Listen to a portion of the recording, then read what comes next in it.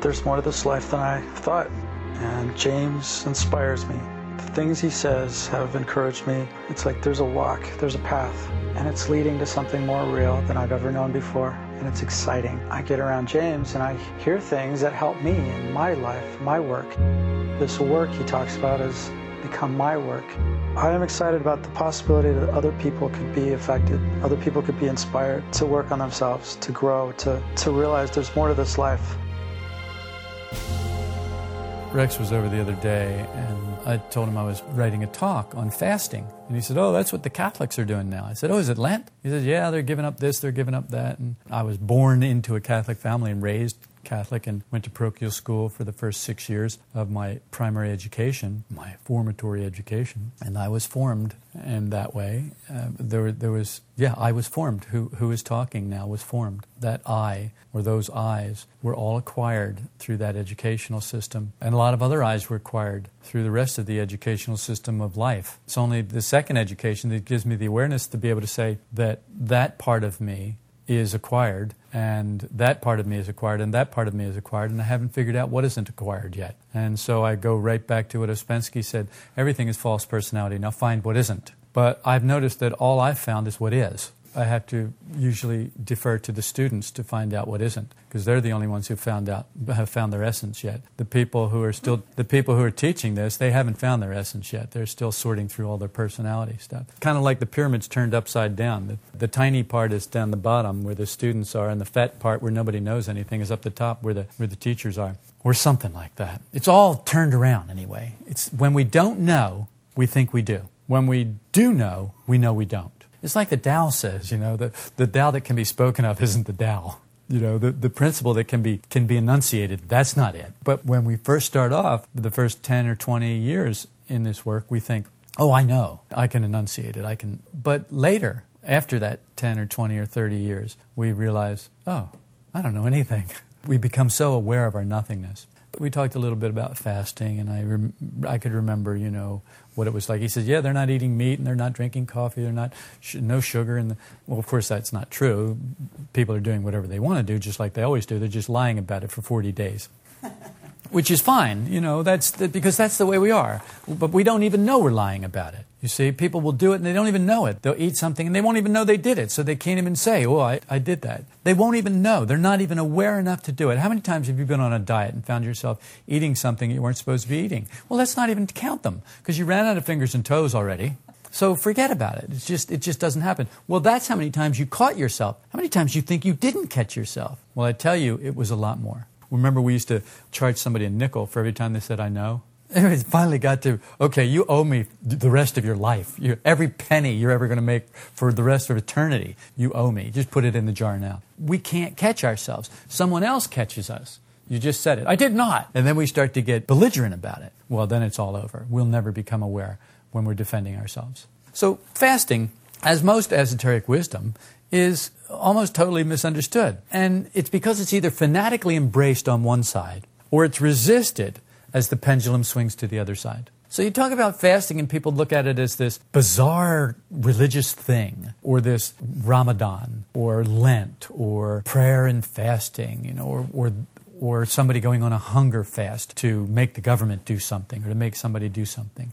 And I'm not saying that any of those things are wrong. I'm not saying that any of those things are right. What I'm saying is that fasting is misunderstood. People either cling to it fanatically or they resist it fanatically. And either one of those things are based in darkness. They're based in ignorance. They're based in not understanding. And the thing about esoteric wisdom is that it can be understood, but you must work to understand it. You must apply yourself, and you must be willing to change your mind. For most of us, that's impossible, because we're right, because the way we see things is the way they are. And for someone to come along and say, well, it's not that way, all that is that person who comes and says that, knocking the chip off our shoulder. And then the fight begins. We want to then pound them because they don't see the truth, because they need our help to see the way we see. But you see, the thing is that nobody wants to see the way somebody else sees. The reason we have so much trouble, teacher-student, is because you don't want to see what I want to show you. You want me to see the way it is for you, so that I will understand why you are the way you are. And that's fine.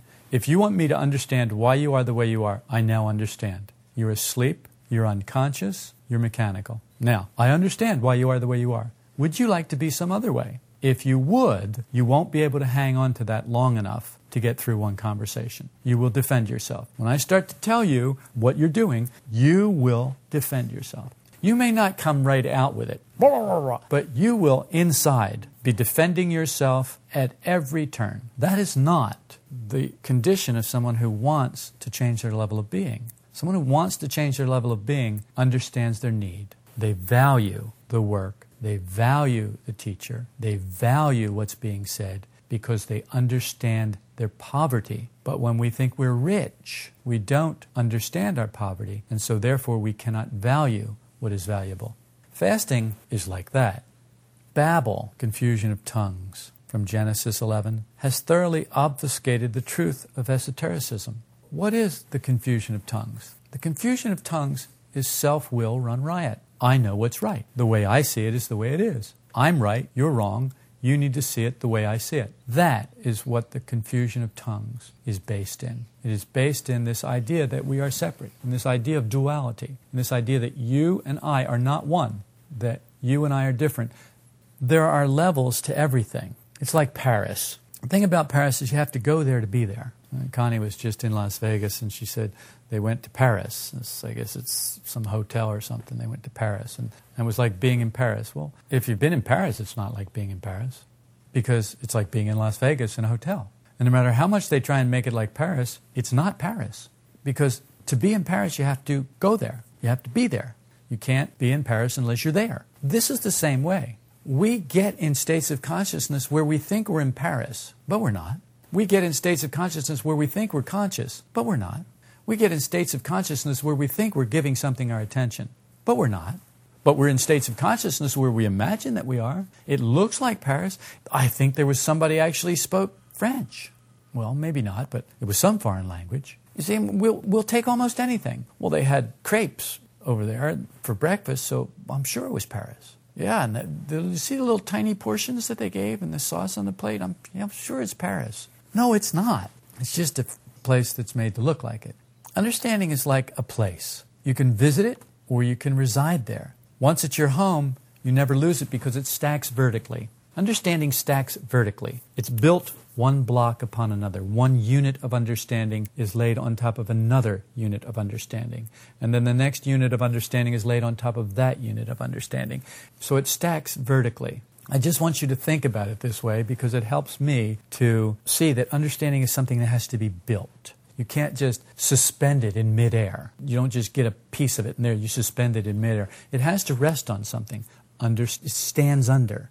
There's something that has to stand under understanding. It has to be based on the truth, on some truth, some real truth. And once it is, then understanding can be built on that. But as I said, it stacks vertically. To understand esoteric fasting better, we need to get above the stone level to the more flexible water or wine level of the truth. To understand fasting, we have to look at it as more than just not eating chocolate or not drinking coffee or not eating meat or restricting ourselves for a certain amount of time in order to get points with the church or points in heaven or points with God. It's not for our merit that we do it. As long as it's for meritoriousness, it's because we do not understand the esoteric truth of fasting. Speaking of demons, another misunderstood concept, Jesus said, or Jack said, whoever, if you have to have it, Jack said, then Jack said, you remember Jack and the Beanstalk? Jack said, but this kind does not go out except by prayer and fasting. Well, that was in Matthew chapter 17, verse 21. Maurice Nicole said, all the absurdities and cruelties of life, we'll get back to that demon thing, so don't worry about it. All the absurdities and cruelties of life, the waste and imbecilities, vainglory and insincerity, lies, pretense, falsities and misunderstandings are due to one definite cause, demons. No, he didn't say demons. I just wanted to make sure you were listening. He didn't say demons, but he could have. Here's what he said the one definite cause was. Can you imagine what the one definite cause was? Why, other people? People do not remember themselves. This is deeper than sleep. People do not remember themselves. The sleeping people can't remember themselves except in their sleep. And then the self that they're remembering is not their real self. It's not anything like their real self because they're remembering themselves in their sleep. Where do you suppose we remember ourselves most of the time? In our sleep. Yeah. And you can tell that people are remembering themselves in their sleep because they don't know it. But when you start to question whether you're really remembering yourself or not, when you stop saying, well, I remembered myself and then I did this. When you stop saying things like that, telling those stories, you'll know that you're getting closer. Here's what you remember. This is the closest you get to remembering yourself. I'm nothing. I'm just nothing. It's kind of pitiful. After all of these years on this planet, all these years of study and work, I'm nothing.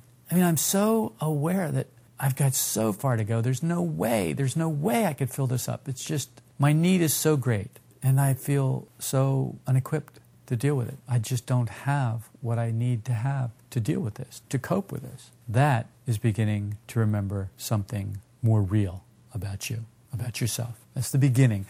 Self-remembering, as I've said before, there's different qualities and different kinds of self-remembering. There's all kinds of self-remembering. It takes all forms. When we don't remember ourselves, we're victims of the stars, the planets, nature, the great machine that is nature, society, humanity, demons. We can be possessed by demons. We can be controlled by demons, by mass sleep, by history, by our own history and by the history of our family and by the history of our country and by the history of our world, by the history of our race. And we are controlled by that. When we don't remember ourselves, it's an endless cycle of pain and misery, fed by the energy of incoming impressions that are left untransformed. And why are they left untransformed?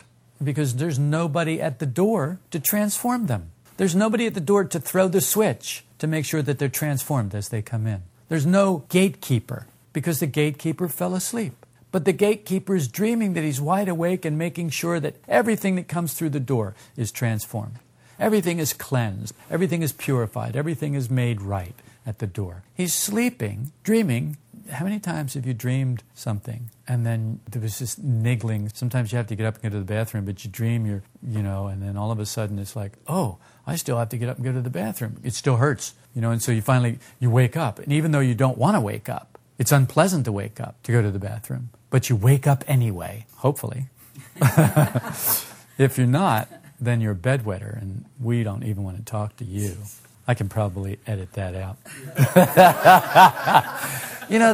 They just don't get the good stuff. The podcast people, they just get whatever we can give them. They can't have what we can have. It reminds me of the story about this woman comes to Jesus and she's, oh, son of David, my daughter's sick. And he just doesn't say anything to her at all. And the disciple said, tell her to get lost or something. He said, and he says, it's not right to take the children's bread and feed it to the dogs. But see, people don't understand that Jesus was giving the woman a hint. He was trying to tell her that because she wasn't a Jew, she had no right to call him son of David. So she was approaching him the wrong way. So then she got the hint, and she came to him and said, oh, Lord, even the dogs eat the scraps that fall from the master's table. And that touched his heart. And he turned to her and he said, okay, well, go your way. Your daughter's healed. If that happened or not, I don't know. I wasn't there. Maybe it's just a story, but it's a good story because it tells something about this work and how you and I must approach this work. If we approach this as if we have some right, we have approached this work in the wrong way. If we approach this work like dogs that just get the scraps that fall from the master's table, we have approached this work from our nothingness, from a real sense of our need, from a real sense of our inability, from a real sense, a real consciousness of I can't do and I really am nothing.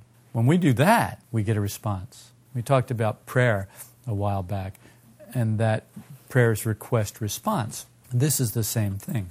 Request-response. When we request properly, we will get the response. When we don't request properly, when our heart isn't right, when we haven't put ourselves in the proper position, we cannot receive help. You have to be at the third state of consciousness before you can receive help. You have to be at the third level of consciousness before you can receive help. You can't receive help in the second level of consciousness. And the second level of consciousness is the one that says, I deserve this, I should have that, give me this. That's the second level. That's the level of sleep. The third level, you become aware of what you are. And when you become aware of what you are, you realize you have no rights. The only right you have is a right that you can't reach, the right not to be negative. But that has something to do with you. You have to do something about that. And if you can do something about that, if you can reach the third level of consciousness and you can do something about that, then you can receive help. Because otherwise, help will not come to a negative place. You have to get yourself in the right frame of mind first. Untransformed energy feeds negative eyes. What are negative eyes? Well, look at the Gospels. Look at esoteric teachings when they talk about demons. They're really talking about negative states, negative eyes. Have you ever seen anything more demonic than yourself when you're angry, greedy, enraged? If you've seen something more demonic, then you haven't spent enough time looking in the mirror. You haven't spent enough time observing yourself if you can find someone more demonic, more negative than you. You haven't done your work. That's all there is to it. If you can find people worse than you have not done your work. You have not reached the level of work of the third state of consciousness where you become aware of yourself. When you become aware of yourself, you don't start to see other people as worse than you. In fact, if you do see other people, you only see yourself in them. It's a terrible thing to have happen. It really is. It's almost deafening. The noise it creates in your head is almost deafening. Until finally, you just accept it. And then that's it. The noise no longer bothers you. But untransformed energy feeds negative eyes, negative state, automatic reactions, attitudes, pictures, thoughts, feelings.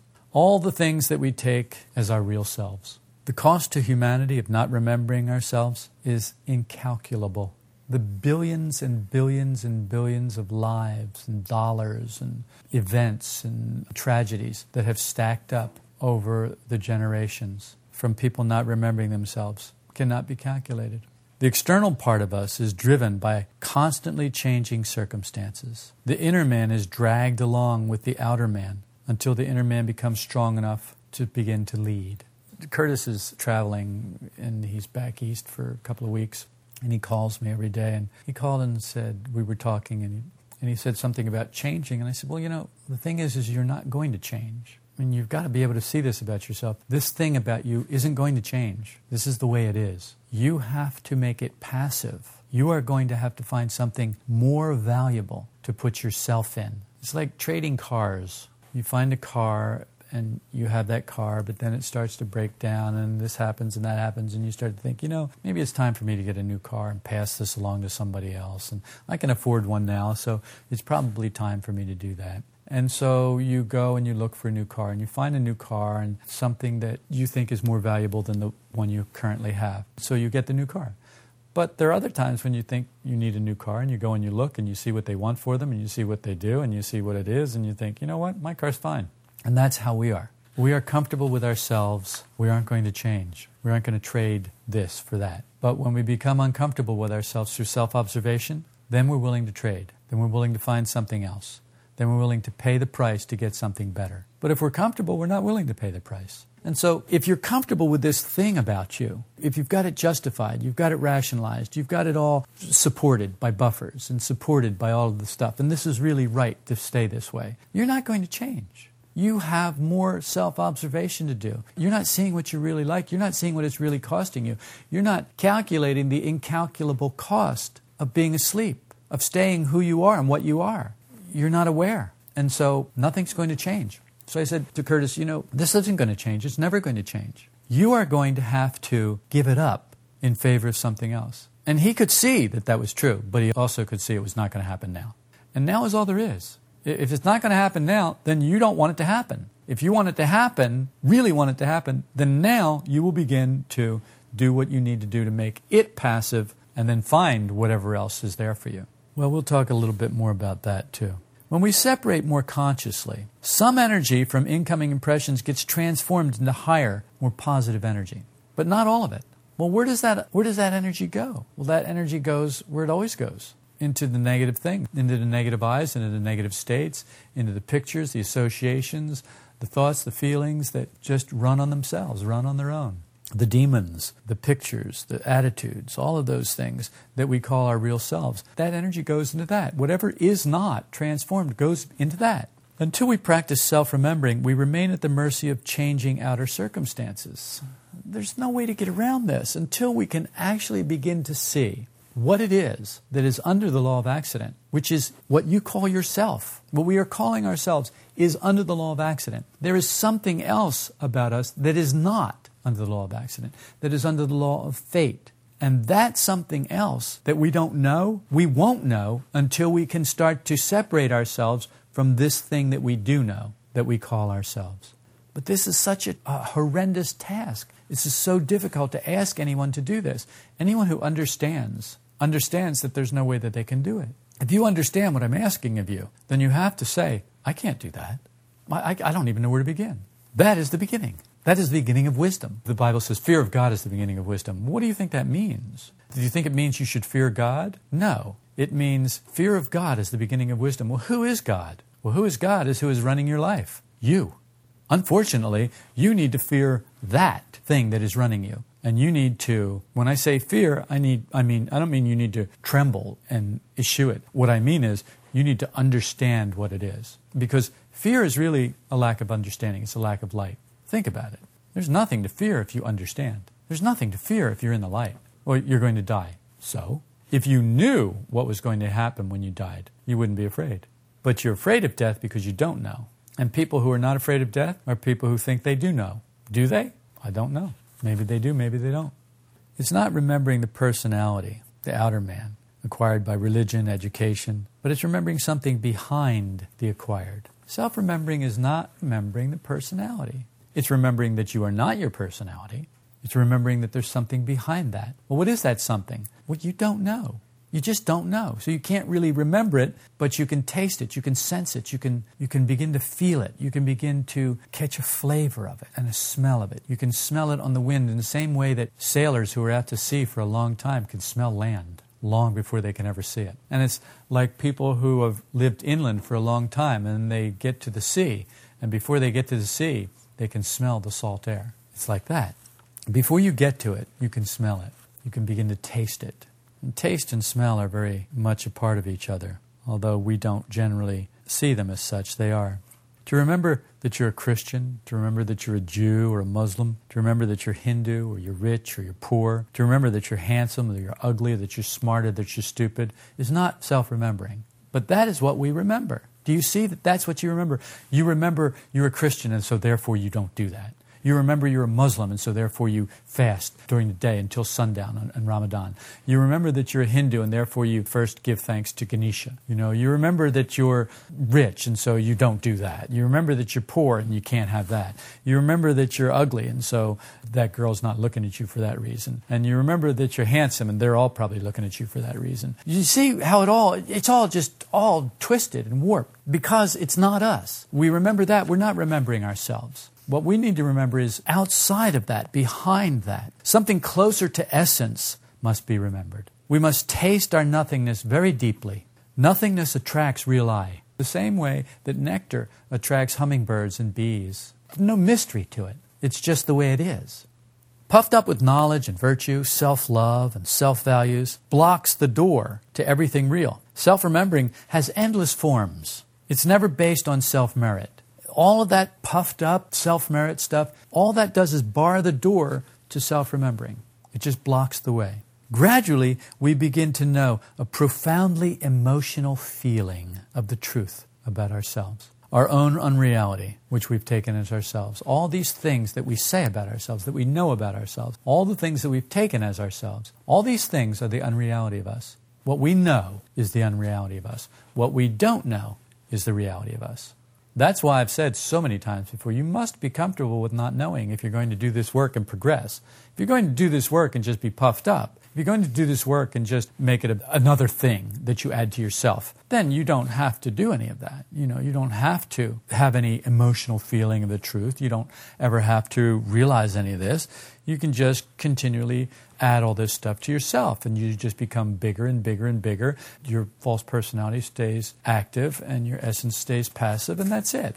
To do it the other way is very difficult, where your personality becomes passive and your essence begins to become active. That's very difficult, because we don't even know what our essence is. We have to first find something that's close to it. And what that is in the beginning is just better eyes. Eyes that see the truth of the work, and that begin to want to be around it, that begin to be attracted to the work, that begin to be attracted to people in the work. And the other eyes will try and keep you from them. The other eyes will say, well, she's this and he's that, and they think they're doing the work, but they aren't. All of those eyes, all those negative little eyes will try and keep you from doing this. And they'll try and keep you from people who can influence you in work ways. And you have to make them passive And the only way to make them passive is through valuation of the work. When you begin to see where you really are, you look at it and you say, oh my God, I'm in trouble. I'm really in trouble. I'm asleep all the time. I can't do anything. I'm not one. When you really see that, then you will value the work.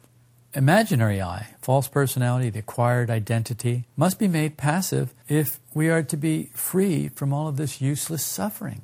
This world is a pain factory of useless, unnecessary suffering. You can't turn on a television or a radio or pick up a newspaper or a magazine without seeing it everywhere. The whole world is crazy now. The stock markets all over the world are going nuts. People are gripped with fear. They're making insane decisions based on nothing other than fear. It has nothing to do with numbers. It has nothing to do with anything that's real. It's based solely on fear. That's insanity. And that insanity is where we will stay until we can begin to make that self that lives in that personality, that identity that lives in that lives by that, until we can begin to make that passive. That's where we live. This is the thing about fasting.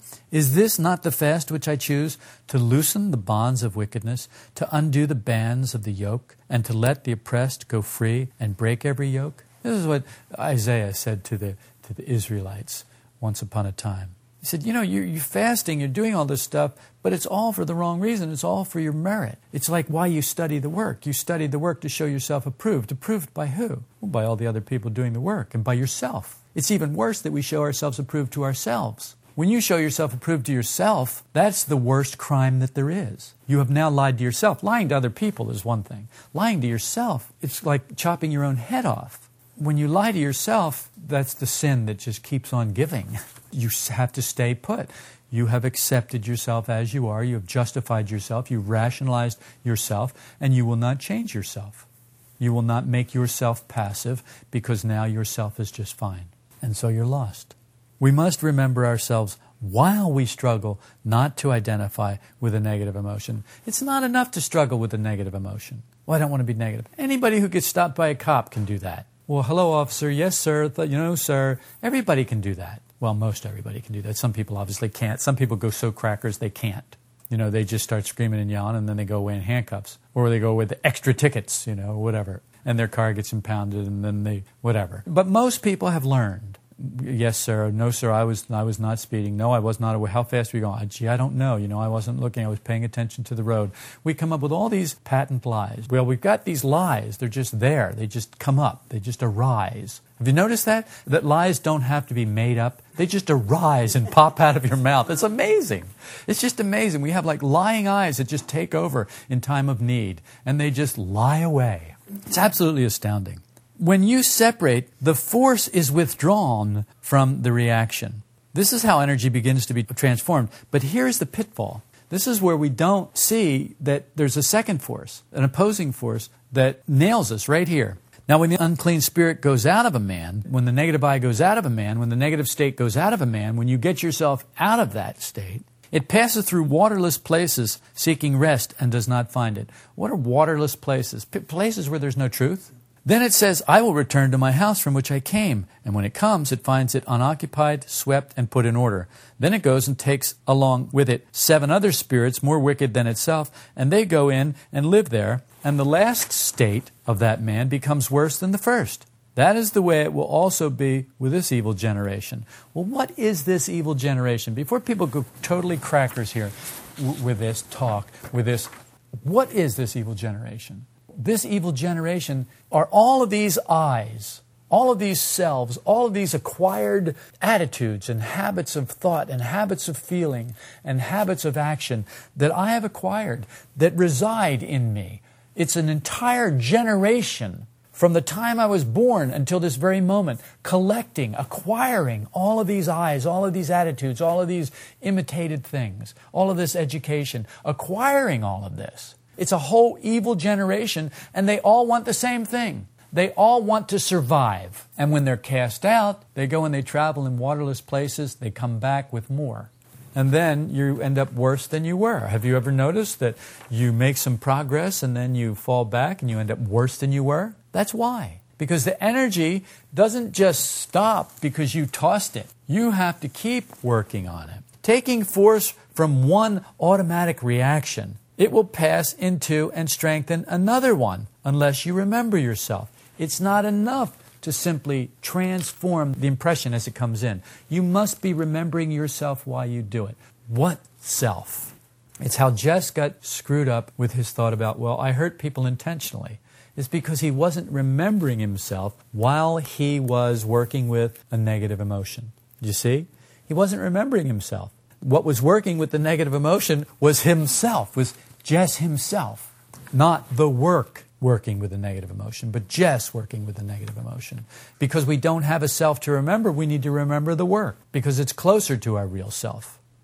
When you remember yourself while you're making whatever effort that you're making, the meaning of the work and your aim is what you're remembering. You're remembering the meaning of the work. You're remembering your aim to give energy a definite direction. When you begin to remember that, your work, your aim, while you are working with a negative emotion, that gives the energy a definite direction. It doesn't just send it into waterless places. It sends it into places where there's water and there's wine, where there's truth, where it can be nourished, where it can be transformed, where it can be kept on being sent until it finds its rightful place. And the little eyes have a rightful place. It's just not in the throne room. It's not in the control room. It's not running things. It's not at the keyboard of the computer inputting. Then force of the work will increase in you. This is fasting of the highest order. You starve the outer man and increase the power of the work. Because you can't really increase the power of the inner man because you don't know what it is. But you do increase the power of the work. And this is what we need to do for a long time. I'll let you know when you can stop doing that.